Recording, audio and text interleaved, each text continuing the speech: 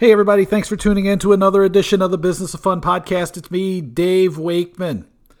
Let me know how you're doing. The situation for the live event industry, the live entertainment industry, is still iffy at best, I'd say. Reports, ratings are down for live entertainment. There's more competition for viewers' eyeballs than ever before. There have been instances where people have been able to be in the stands. In a lot of cases, though, the tickets have not sold out. So it's an interesting time. Tell me what you're thinking. Send me an email, dave@davewakeman.com. It's interesting to keep an eye on how things continue to develop.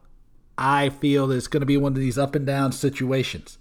One of the things I've been watching is how Germany is handling this, because the Bundesliga, I think they capped it at 1,000 fans over the weekend, but they had fans in their stadiums depending on the state. So it was a state-by-state situation, but it was interesting to see fans at soccer matches, especially in Europe and Germany, where the culture around the game is really, really intense. Probably mimics a lot of what we see with college football, which Alabama, in theory, is going to kick off on Saturday. But we see that the Notre Dame and Wake Forest game maybe get canceled this weekend or postponed. I'm not sure which way they're going to term it. Still a lot of crazy, crazy stuff going on. So again, as I say all the time on these intros, let me know what's going on with you. You are generous enough to share your ears and your attention with me. So let me know how everybody's holding up. It's dave@davewakeman.com. This is a special episode because Zachary Jacob from GetAJobInSports.com or HowToGetAJobInSports.com interviewed me for his podcast. He's a little kid that lives around the corner from me. So I had a chance to talk with him for his podcast, and I said, send it over and I'll share the conversation with you. Zach's a super nice kid. His idea is he loves sports and he wants to get a job in sports when he gets older. He's still in high school. How can I say no to a high school kid from D.C. who's looking to get a job in sports? I couldn't. We had a good conversation, though. He asked me about my career. He asked me about networking. He asked me about all kinds of really interesting things. And he's a really, really great kid. So I wanted to post this conversation to the podcast stream. I also have two podcasts that I'm prepping right now. One's going to be with Ireland's most famous marketer, Colin Lewis, and it's great. And the other one is with Aaron Canopy. He says hit all the vowels. And those are going to go up over the next couple days as well. So I got a little jammed up. My homeschooling situation has been hardcore lately. I'm going back to 5th grade all over again. So that's been keeping me a little bit preoccupied. But make sure you check out some of my partners. BookingProtect.com. Booking Protect's the global leaders in refund protection. Some great stuff on the blog. Make sure you reach out to Kat, Simon, Kath, all the people over there. Check out the Booking Protect Instagram feed. Kieran's doing a great job of posting pictures, quotes, things from around the world of entertainment to keep our minds on the prize and keep us focused on positive things right now. So check them out, bookingprotect.com/home. You can get our ebook that we put together, What Matters in Tickets Now. It came out at the beginning of the year, but some of the ideas are still extremely relevant.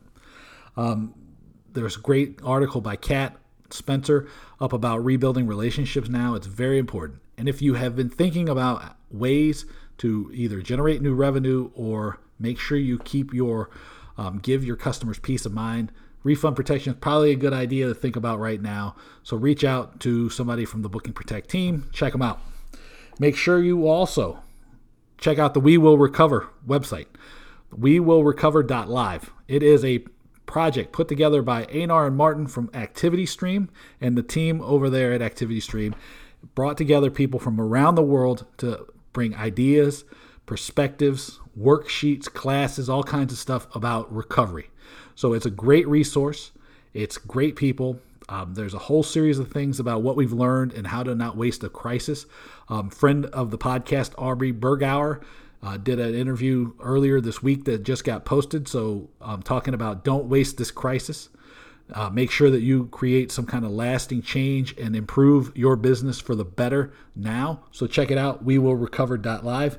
And then finally, it's a Wednesday, September 23rd, so we are 41 days away from an election in the United States that Has seemed to be going on forever.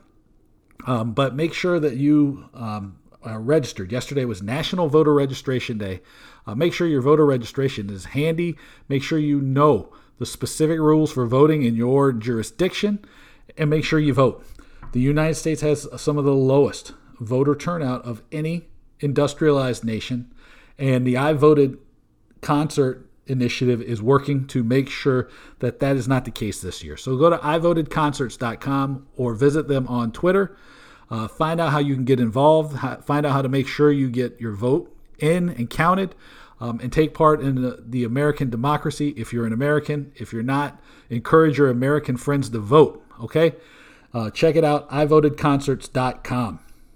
But without any further ado from me, any more blabbing and all of that, here's my conversation with Zach Yacob on The Business of Fun. Well, actually, it's on howtogetajobinsports.com, but on The Business of Fun. This is Zach Yacob from howtogetajobinsports.com, and I'm here with Dave Wakeman, principal at the Wakeman Consulting Group. How are you? Oh, I'm great. Nice to talk to you, man. So tell me more about the Wakeman Consulting Group. Well, so I'll give you the short answer, which is like I became a consultant because after I'd done a couple of big projects and sold the last company I started, I felt like I was completely unemployable in a normal way. So I figured I better start my own business. But a lot of stuff what I do is focused on strategy and revenue. And a lot of that work takes me into the world of sports and entertainment around the world. So I've worked with people recently before the pandemic came down. I got a chance to go to Australia to talk to the Australian Football League and talk to them about their marketing. I've worked with people in the English Premier League and soccer, the major sports in the States, all kinds of things. But the core of it is helping people understand that if they don't differentiate themselves in a world that's filled with algorithms and noise, that it's a very tough thing to get people to give you their attention in their business. So that, so really at heart, I'd say I'm a very, how would I put it? Loudmouth marketing consultant.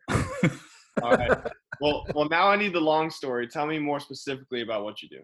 Oh, well, it's really just a long way of how I got here.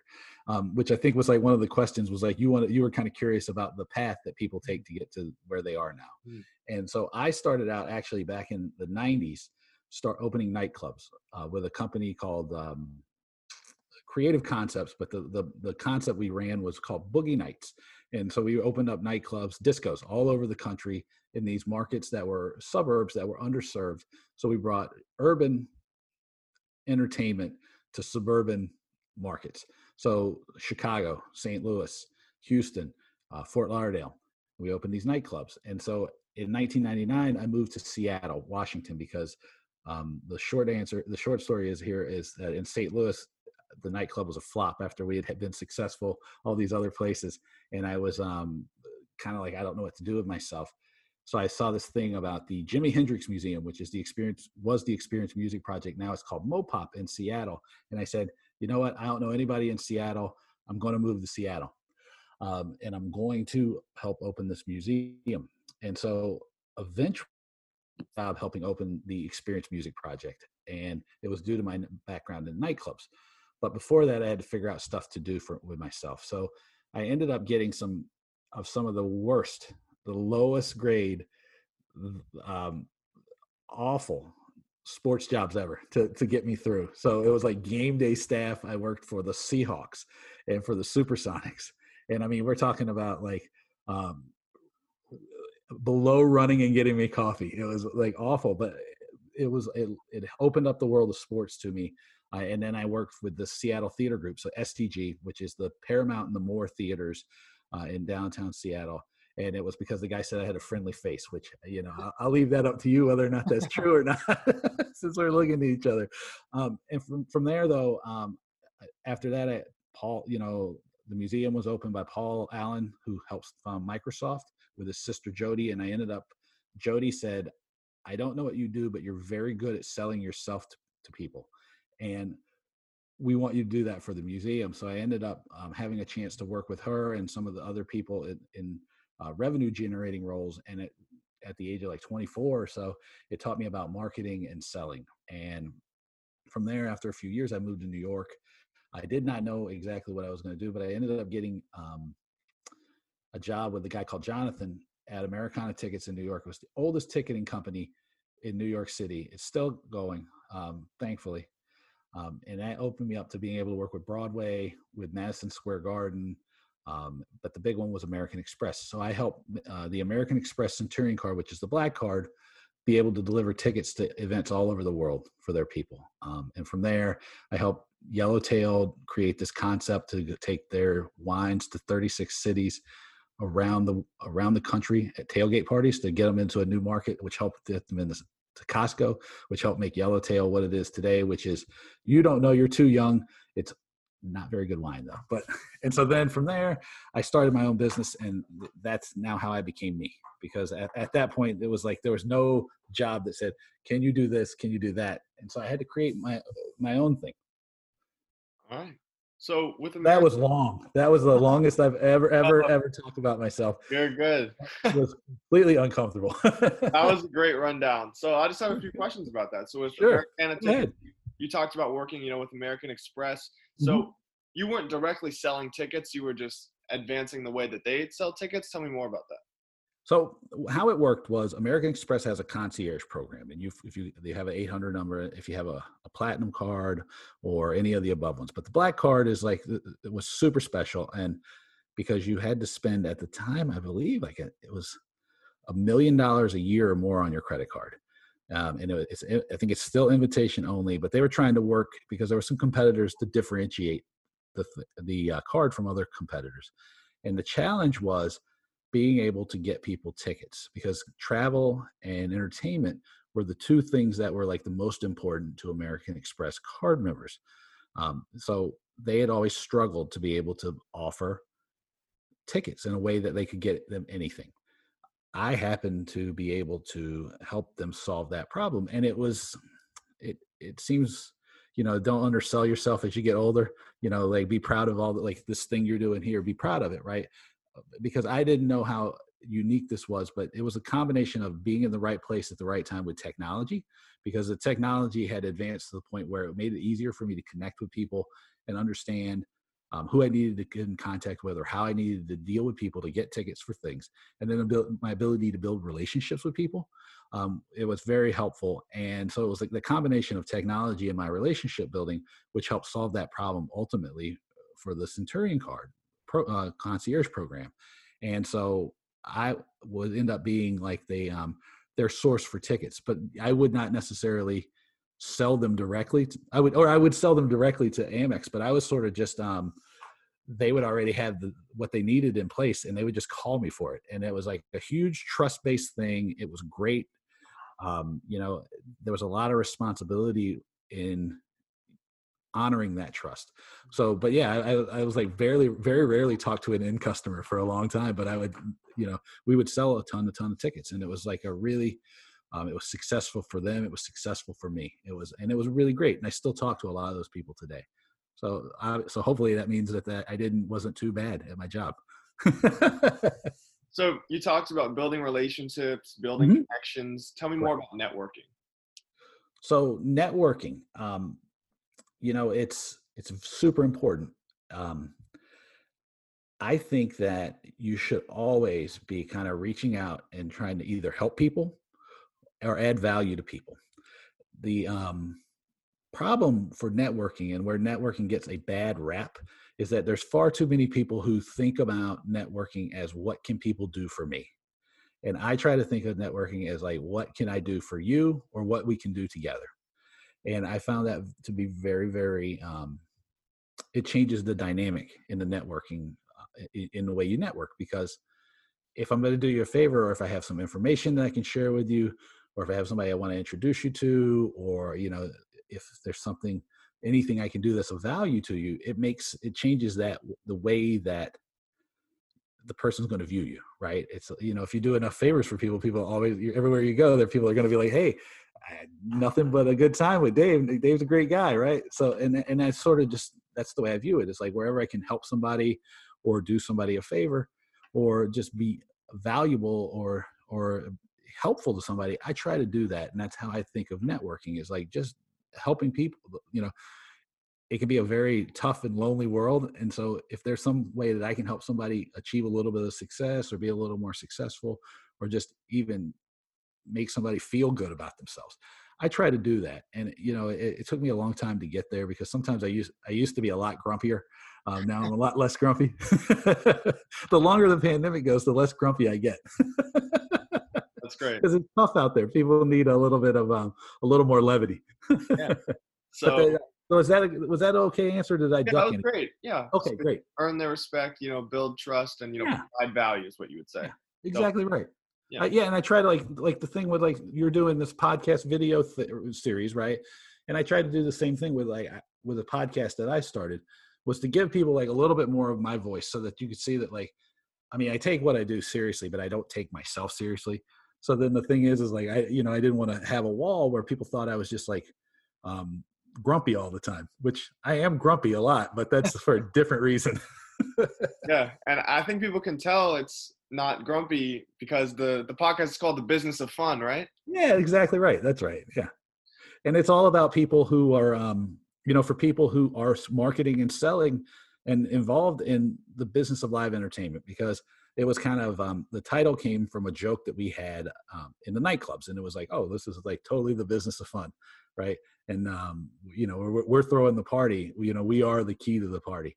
And it sort of translated through all the things I've done. So then when I was trying to name the thing, I was like, even for me, who is a incredibly adept at self-promotion, naming the podcast after myself seemed like a little bit of a reach. So I was like, I got to come up with something besides just Dave's podcast.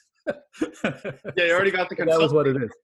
Yeah, exactly right. I mean, come on. My ego is like, it's totally healthy and all, but I was like, at a certain point, it all comes a little bit absurd. Yeah, just call it Dave. Yeah, that's exactly right. Like, so when you Google Dave, it's just me. It's just this big head sitting in your screen. That would be scary for everybody, I'm pretty sure. So you're talking about live entertainment. They've certainly, had to navigate through this pandemic in a unique way. Tell me about, what you've had to do. Well, it's been tough. It's, I'm fortunate, like, right, my wife and family and me and my family, we're totally fine, right? There's a lot of people, though, that I've worked with and know all over the world that are struggling, because this is, something that people don't have a playbook for. Mm-hmm. And it is something that it challenges all of the processes and all of the assumptions we've made about, our businesses, our personal lives, probably our relationships. It just challenges so many of the things I think that many of us hold true. And so in my role, I've been, again, I'm pretty fortunate, like over the years, we've done pretty well. There's nothing's falling off. The wheels aren't falling off the Dave Wakeman bus today, today. It's been for me is to be like a resource for people, right? Because I know that nobody has the answer for this thing, right? Because we've never, in our lifetimes, none of us have dealt with this. And this is a unique combination of events all coming together at once. So for me, I've tried to be a resource for people. I say, hey, look, I tell everybody, call me if you just want to talk, right? Because one of the things I think that's misunderstood or not appreciated nearly enough is, the psychological and the mental challenge that people are dealing with, right? I mean, you're what, 15? 16, yeah. 16, right? I mean, it's tough, right? You can't see your friends like you would in a normal time, right? My son's 10. He can't go see his friends and like play soccer and do all the things. I'm 45. It's tough, right? It's, because you're like, you can't just go like hop down to the corner or like, go to the gym or anything. It's tough. So there's that mental aspect. So, I'm like, hey, look, if you need somebody to talk to, come to me, right? I'm here. I don't need anything. We just talk because you need somebody to talk to. I've also created some classes and some, to do the podcast and do all these things to help people learn and like bring people's, lessons learned from around the world from people who are in, like my friend Greg Turner in China, Angela Higgins and Joe Michelle, who are my friends in Australia, along with Ali Scheuer from the AFL, all these people, collect some of the ideas and some of the things they're learning or some of the things they're dealing with, and bring them here closer to Europe or the US, where we're a little bit, further behind their timeline. so helping do that. And that's, so just keep controlling the things I can control and adding value where I can add value to help people, you know, stabilize themselves, both, professionally and personally, and then help figure out ways so people can move forward. Yeah. Your podcast certainly, can take the edge off a lot of people, and with the experience you have, they could learn a thing or two.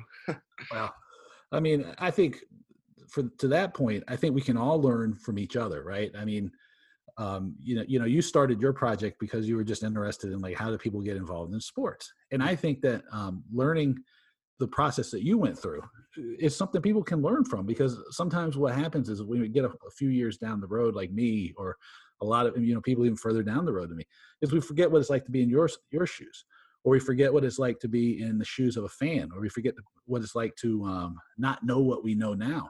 And sometimes that's great. And then other times that's a really bad thing, because we can make assumptions built or decisions built off of things we know. And the context of the decision we're making may not be accurate anymore. So it's not just learning from me. If I'm successful in being me, it's because I maintain a curiosity, and I maintain the ability to always be curious about people, and to always, look for what's next, and like look for what's new, and look for what's changing and what's the same, and like kind of always really kind of reinvent myself, and that's, so if anybody learns anything from me, I hope it's that like you don't just get to one spot and it's fixed. It's a constant changing and reinventing of who you are. All right. So you got to have a growth mindset in this industry. I would say so. It seems to benefit me. It's I know it's sometimes a challenge, because sometimes it becomes very difficult to create change, and there's business models and there's ways of doing things that fall in the trap of, this is the way we've always done things. And it's not like people start out with that mind, like saying, I'm just going to stick to the status quo. It's just that, like, the incentives become so rigid and so overwhelming that it becomes, even if something's not working as well as it could, it's very difficult to change that.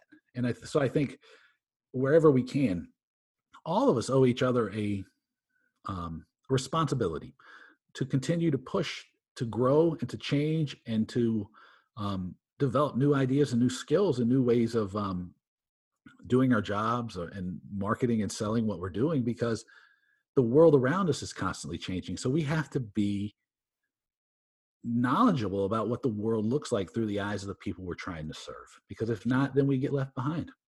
Absolutely. Adapt and grow. So going back to, your experience, you talked about starting a company. Tell me about that process. Well, so I'm probably not the best person to talk to about this thing, because it wasn't like I had like a master plan or a master business plan.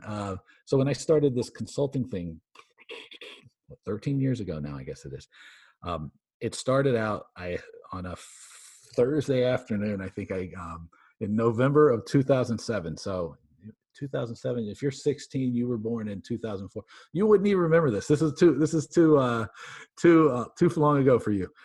It was like probably right before the financial crisis happened in 2008. So the timing could not have been better for me to get out from under to get out of business and like go do something else.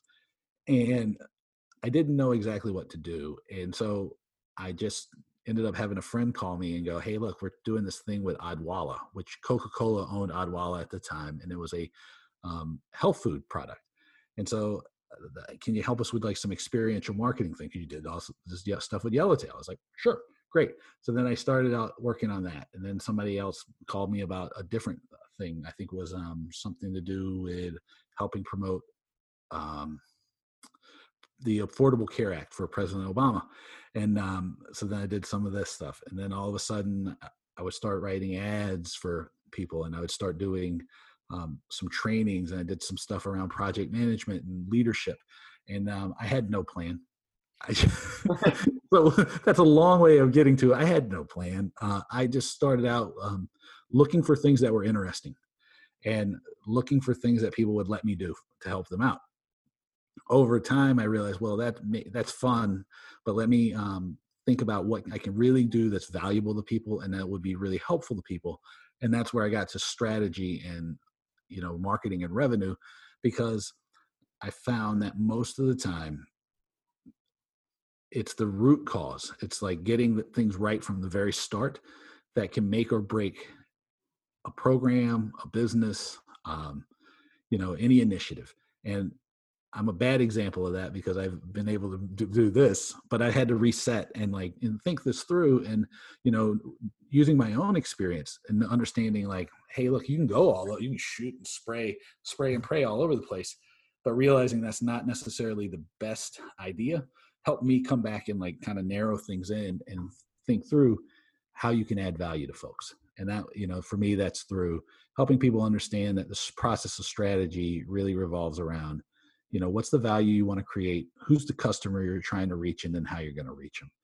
And, kind of always having that ongoing conversation with yourself. All right. So you would agree it's not about how successful you can be, it's how much value you can bring to other people. So I would say that the value you can create, usually if you focus on how much value you can create for people, oftentimes you will be you can be successful, but you have to make sure that the value you're creating has a benefit to the market that you're trying to serve, right? Because there's tons of stuff that I like to do, but I can't figure out a way to get people to pay me money for it. But and I would tell people, do have hobbies, do spend time on hobbies, do take a break. But always think about the question I'll sit with when I'm kind of well, what do I want to do right now? Or what should I be doing right now? Is well, what can I do? Where can I add value? Or if there's something I see, I go, well, how can I add value around this? And this goes back to how we're dealing with the pandemic. My thing is I understand, because I've had to reinvent myself several times. And it's kind of like I told you earlier, it's a process of constant reinvention. So helping people understand what reinvention and rethinking your business looks like has been something that's been valuable for folks now, right? And that's something I can do very easily for people because it's something that I've done before. So, it's kind of always being conscious of how you create value for folks, and then making sure it fits into the, the people you're trying to reach. All right. And you can make money off of that. So. Yeah. Go for value first and success. Yeah, exactly right. Don't try to back into the value afterwards, because I think that's where people become commodities, because you're going, well, I've got this solution, but what makes the solution valuable is the difference, right? Because think about it like this. If you're thirsty, a water or a Coke or anything will might look totally fine. So what's the value? Oh, it's thirst quenching, right? Think about all the ways that you impact people, because maybe if somebody's coming from, think about Gatorade, right? If you come from, you're thirsty, water or Gatorade works, but electrolytes and replenishes your body and all these things, it makes a more compelling story. And that's what really value comes down to, is you're telling a story about how working with you or your business is going to improve the person you're serving's business and life. It's going to make things easier and better for them. And that's really what I mean. That's when I'm talking about value, that's what I mean. All right. So are you a one-man show? I have people that work with me, but most of the time it's just me. I will bring people in with specialties on project to project. All right. So do you ever interview people to see if they should work with you, or do you ever do that? Do you ever interview people? I don't typically interview people, but usually what it is I will find people and I will build a relationship with them, the same way we were talking about networking earlier, to make sure that their ideas align with mine, their point of view aligns with mine, their ability to deliver on the promises I make align with mine. So I guess in a way I do interview people, but it's not like a formalized interview thing. I guess, which is what I'm saying, is I don't have the answer to tell you, how many piano cleaners or tuners are there in New York City? I can't help you with those questions because I don't know. I don't know those. All right. So, 13 years you've been with this company. It's grown exponentially. I'm just going to list some of the people you've worked with, because I saw this on your website and my jaw was just dropping. Amazon, Best Buy, Nike, Microsoft, Starbucks. How do you even get a call with these companies? How do you even get on their radar? I am an incredibly adept self-promoter. I am, good God, I am awful when it comes to promoting myself, which means I'm great at it. I'm completely shameless. The way I feel it is I'm just trying to help people. I'm trying to add value. So I don't look at it as like a sales process. I don't look at it as like anything like skeezy or sleazy or anything. I just reach out to people. I will use, there's 4 ways that I look at how I grow my business. So one is I do a lot of writing. I do a lot of speaking. I do a lot of networking, and then I always am asking for referrals. So like it's a constant process. And so you're looking at, um, 13, 14, a whole lifetime full of people that I work with over the over the years. And so it doesn't come all at once either. So it's just like you keep chipping away at it, and then all of a sudden you have this really great like history of people you've worked with, right? I mean, last year I was fortunate enough to bring in people that when I first started out thinking through the business in like any kind of considered way, that for the first time last year, I was able to get some of those really big names that I said, if I work with these people, I'm going to have totally made it on my list. And I was able to add them last year. So it was great. So I continue to just keep like showing up, right? Adding value, speaking, writing, asking people, hey, who should I be talking to, right? And eventually you start getting introductions to these people, right? It's because the big thing is don't get overwhelmed by the name of the business. Mm-hmm. You're still dealing with people. Mm-hmm. And so the basics of, adding value, being a good person, being helpful and useful, it still applies no matter if the person is a solo practitioner like me or works for a huge company like Amazon or Nike or Citibank, or, even when I did stuff for, in elections like President Obama, right? It doesn't matter. There's still people, they still have issues and challenges that they need help with. And if you can create value to help those people, then you can get in, you can do it. It's not always easy, but if you're consistent and you're focused and you know how you add value and you know who you create value for, if you're consistent, it doesn't guarantee you that you're going to get all these people, or you're going to be able to work with all these people, but it does give you an advantage, because most people are, not always going, these are the 10 people I'm trying to reach. These are the 10 businesses that will take my business to the next level. Let me figure out how I can add value to them. So if you do that and you do it consistently, it will be helpful to you. I love that piece of advice right there. Don't be intimidated by the brand name, because they're just people. Like, yeah, that's exactly right. It's I often joke about this, and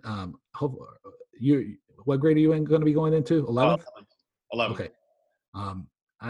So if you cut this part out, if this offends like any future colleges for you, I often go like this. People go, oh my God, if you go to Harvard, then it must be made. And I go, I've met more dummies from Harvard than I have from any other school. So don't be intimidated by the business name. Focus on the people, and that's what I do. And it's because I think when I was younger, I had might have had a tendency to be a little bit intimidated by some of those things. But then having the opportunity to work for Paul Allen and his sister Jody, that helped a lot, because then you're able to see the person, and it takes away a lot of that, that fear, that apprehension, that anxiety that you might get, because you're like going, well, who am I to reach out to like a executive at a Fortune 500 company? Well, I can tell you from my track record that I'm a fairly competent marketer, so they probably are grateful to hear from me, unless I'm acting like a complete knucklehead. So you said that one of the 4 pillars of growing your business is speaking. One of the ways that you've done it. Yep. Tell me about your experience as a keynote speaker. So this speaking gig has been it's been incredible, because it's allowed me to speak all over the world. And I'd say that speaking is one of the most powerful ways to make yourself appear to be an expert in the world, because you have a chance to capture people's attention. The challenge is that you have to also be respectful of their attention, and that means you can't mail it in. I like to tell the story of the first time I spoke, which was at a project management thing in DC here. And I had 45 minutes to give a presentation on the early in the evening, and my 45-minute presentation that I had laid out took about 22 minutes, and I was dripping in sweat by the end of it. So don't be afraid to to learn and learn on the job of speaking, because people want the content, they need it. The big thing about doing it well, though, is, over time you'll create a persona for yourself. So when people meet me, they sometimes think a little that they're surprised that I'm not as like over the top as I might be when I host a podcast or when I'm on stage, because the thing is, you have to get people. It's like marketing. You have to get people to pay attention to you, and you don't do that by droning on and being dull and boring. So you make sure you can perform the thing, know the stuff. Don't try to tell people too much, right? Tell them just what they need to know. Build a narrative, right? I try to make 3 or 4 key points in any like hour-long speech I'm making. I try to mix it in with stories and examples that people will use or recognize or that are relatable to people's lives. Like last year, I had the chance to go to Australia and give 2 keynotes, and one in Sydney, one in Melbourne. The one in Sydney was for the opening keynote at the first time they've ever done this concert. So I was the first person this conference ever heard from, which can only be uphill from there, is what I told the people. But I talked about change, and I said, look, change is constant, right? You don't need courage to change. Change is going to happen for you no matter what. What you can do, though, is you can create the conditions that will allow you to control change and direct it in a manner that maybe gives you a better chance of success. And I talked about the way that Nick Saban says, right, look, the process is not about like focusing on the 60 minutes at the end of the game. The process is about controlling the things that are right in front of you. It's doing the things you control. And then I talked about Pat Riley and talking about, the only thing that's certain in life is change. And so that like when change raises her beautiful face, you must embrace her, right? And I use those things. And I talked about, right, the vision that I forgot the guy's name now, but had for creating this majestic bridge, which is the Sydney Harbor Bridge that spans between the 2 sides of Sydney, and right, how that became an iconic thing. And when they were trying to create it, it was crazy. Or like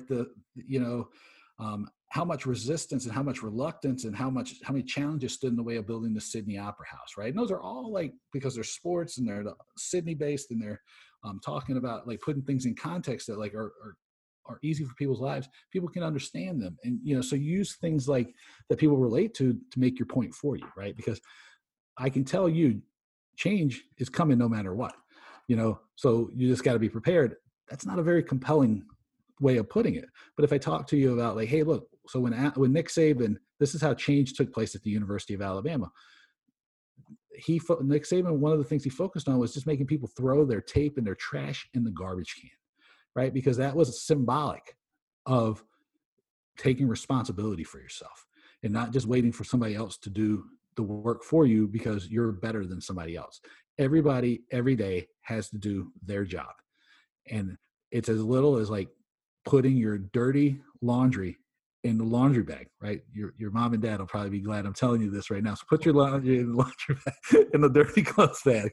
But it's stuff like that that puts a little bit of a hook on the on the story. And so that's I don't know if that answers any question about public speaking, but it's just like understand what you're trying to convey, and then try to tell it in a way that's like going to hit people in a way that they can understand, or in an emotional way. So change is a certainty in life. So tell me about how you see change in your own industry. How do you think the live entertainment industry is going to change, over the next decade? Over the next decade, the live entertainment business is likely to change a lot, because change is always happening, right? If we look at the difference from 10 years ago to now, it's changed a tremendous amount. I think, though, what we'll see is that there won't necessarily be one dramatic change. It'll just be a series of slow changes, right? I don't know how much news or anything you read right now or pay attention to, but one of the things that happens is everybody's talking about this idea of the new normal. And what people seem to fail to realize is, if you look at history, the new normal looks a lot like the old normal did. So when we're looking at what business is going to look like, it's likely that it will look much the same, only different, is the way I describe it. But I think what you're going to see is you will see I hope that the way that sports and entertainment is sold and marketed catches up with the rest of the world, because I podcast episodes, if anybody's curious, you should go back and check Zoe Skaman, who came on about last week, I believe it was. And she talked about how bad the marketing on Broadway is, and she's absolutely correct, because it's been being done the same way for 50 years. And it's all waiting for the reviews to come out from the New York Times and the New York Post. And like they pull quotes from the thing, and most of it is awful. In a way, most of the marketing and selling of sports and entertainment is being done the way it was done 20 or 25 years ago. And it doesn't really do the unique aspect of these things justice, right? It doesn't talk about the experience. It doesn't tell the story as well as it should. It, it doesn't reflect how awesome it is to go to a game, right? I took my wife and my son to see Chelsea and Tottenham on Thanksgiving weekend about 2 years ago. And we had no idea, but the way that Tottenham tells the story of like the matches, and it was the most incredible thing ever, right? And we felt like we were part of the history, and it was just a great experience. That's a little bit lost in the way we sell things now. It's become a lot more transactional. So I hope that's a change that we see. I hope that we are able to reintroduce and better introduce elements of storytelling, because the story is what, it's a conversation. I feel like these things are like a novel, right? There's, our fandom, yours and mine, is just a chapter in a book that hopefully will go on long after we're done, right? So I hope that comes back. I hope that we do a better job of pricing to make sure it's accessible to people. I hope we do a better job of getting kids involved in sports early on, so that we have a larger funnel of people who have a natural and lifelong love of sports and concerts and going to events and being around people. I hope those things take place. Are those predictions? I hope so. But I don't know if if I dodged your question, or if I just put a list of hopes together. Well, no one knows exactly what's going to happen, but I think that's a pretty good guess. Yeah, well, I was going to say, most of the people, the great thing about making predictions about the future is like when you're wrong, and you're like, well, nobody knew. So I just said, I knew it all along. We're going to VR is going to be great, and you're going to be able to stand at shortstop, right? It's going to be amazing. And if you can't do it, it's because you don't want to do it. Yeah. And then I could just like drop the mic and I've been out. So you gave some great quotes earlier, about change. What other, do you have any quotes that stuck out to you throughout your life? Quotes. The one I do come back to, right, is the Pat Riley one. It was in October of 1995 was the first time I heard it. And so Pat Riley became the head coach and the president of the Miami Heat in July of 1995. I believe it was like July 5th. It was early July, and they did commercials for Pat Riley because the Heat were awful at the time. They didn't have any real star players on the team. So Pat Riley was the star, and they did these series of commercials, and it was that Pat Riley one. That thing is stuck with me now because that's 95. So this is 25 years, right? I guess is right. And so Pat Riley was, he's in like a shadow, and he goes, change. The only thing that's certain in life is change. But when she rears her beautiful face, you embrace her, because change is the only thing that you have. And that stuck with me every day, because at the time I would have been 20 years old, 21, something like that. And like, I didn't know, right? Because I didn't grow up in an environment where I had the opportunity or the inclination or the knowledge to do something like you're doing, to explore things, right? So I was making it up as I went along. And, and that quote really stuck. It really struck a chord with me, that obviously, because I use it constantly, still sticks with me. And I think it just highlighted like the power that you have to create your own future and to create opportunities for yourself. And, if I think about it, that's still what really is like at the heart of what I'm doing, is like helping people understand that change is coming no matter what we do. We can't control it, but what we can do is hopefully use the fact that change is coming to create opportunities for ourselves, and opportunities that will allow us to be have a better future, to create a better future, to do more cool things. And if there is any theme, it's that. It's like, just recognizing that nothing stays the same, right? If you, another quote would be, I think Howard Zinn, it's you can't be neutral on a moving train, and you can't. You have to like keep moving, because if you're not moving forward, then you're sliding back, because nothing stands still. And and those two things, that they really have stuck with me over the years. And it's the only times that I've really struggled in my career or my life is when I've been kind of paralyzed and I have not been pushing forward. And that's it's something that, like, knowing that was the case during the pandemic, it was like, can I do to help myself make sure that I don't fall into a state of paralysis? Because I know that is someplace where I can fall into, and then it ends up having bad outcomes for me. And, and it's happened two or three times in my life. And, being conscious of it has helped a lot. So those two quotes are really, they've stuck with me because it's all about making sure that you remain proactive and that you can focus on creating the circumstances for your success. Yeah. I really like that Pat Riley quote about, embracing change. I mean, if you look at the company, I've looked for this commercial. I can't find it. I cannot find it. I mean, if you look at who has embraced change, it's the companies that, we all know. Amazon. I mean, the companies you work with, Amazon, Best Buy, Nike, those are the companies that are embracing change, and it's why they're our future, I feel like. Yeah. No, that's right. It's not easy too, right? I mean, I never, again, like if anybody's listening to this and they want to listen to any of the podcast episodes, I would tell them to listen to Zoe Skaman. I think it was depending on how quickly this goes up, it was August 19th or something it went up. Because Zoe we talked about this process of how do you help people see that you need, change. And, I'm usually I'm a little more of we had two different approaches to it. Neither one's necessarily right or wrong, but her approach was really great. And she was like, let me show you what could happen if you do change. So hers was about painting a picture of a brighter future, which I think is probably a little more effective than going, look, here's what's happening to you. You're not recognizing. If you look at where you're at in the market, right? And I was like, I think if I combine the two, it's really, really powerful. Where look, this is where you are, but if you do embrace these changes, here's where you can get to.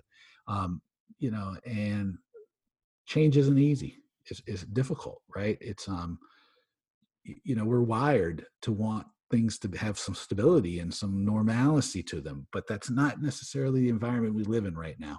And so the risky move is to not embrace change, is to try to keep things the same, because that's where you're likely to get in trouble. Yeah. 2020 is the perfect example of having to embrace change. I had some big plans, and those have all gone out the door. So, so yeah, 2020 should have taught us the lesson that you do have,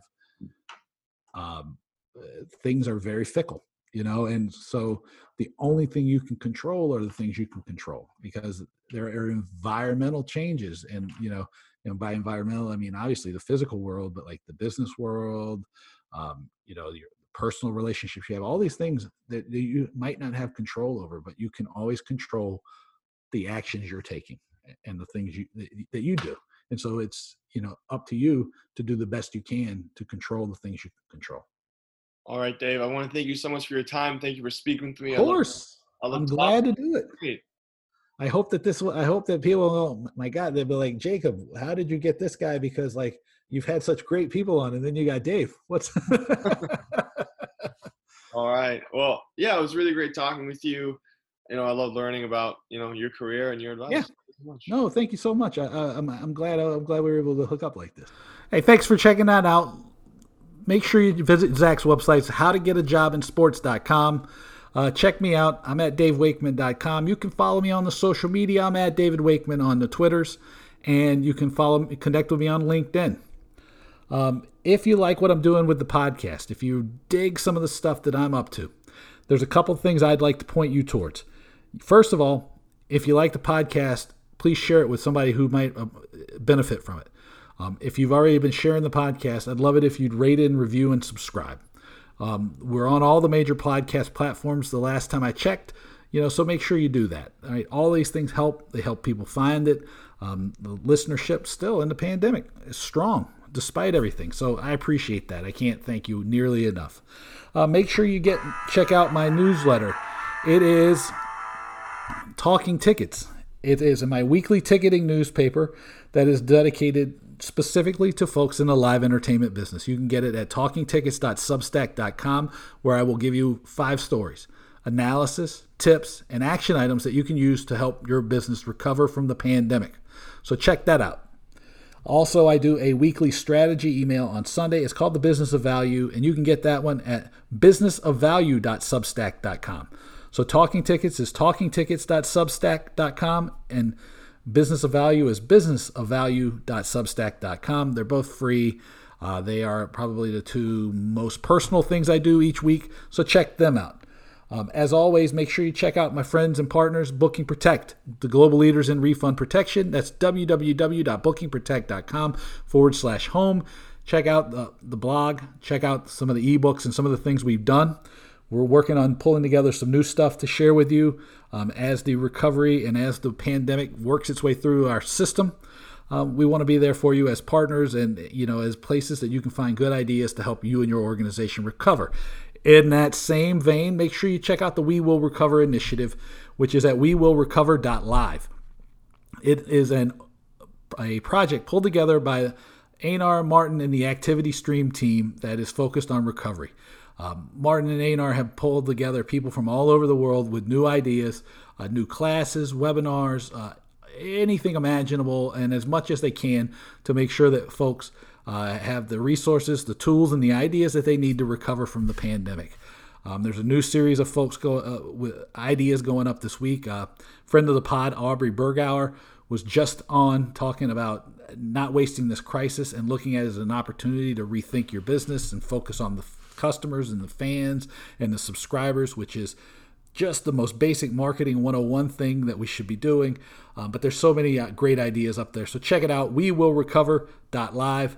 And as I said at the beginning, I think we are 41 days away from an election right now. In the United States, we vote at a lower rate than most westernized, industrialized countries. Make sure you get out to vote. Make sure you make sure you're registered.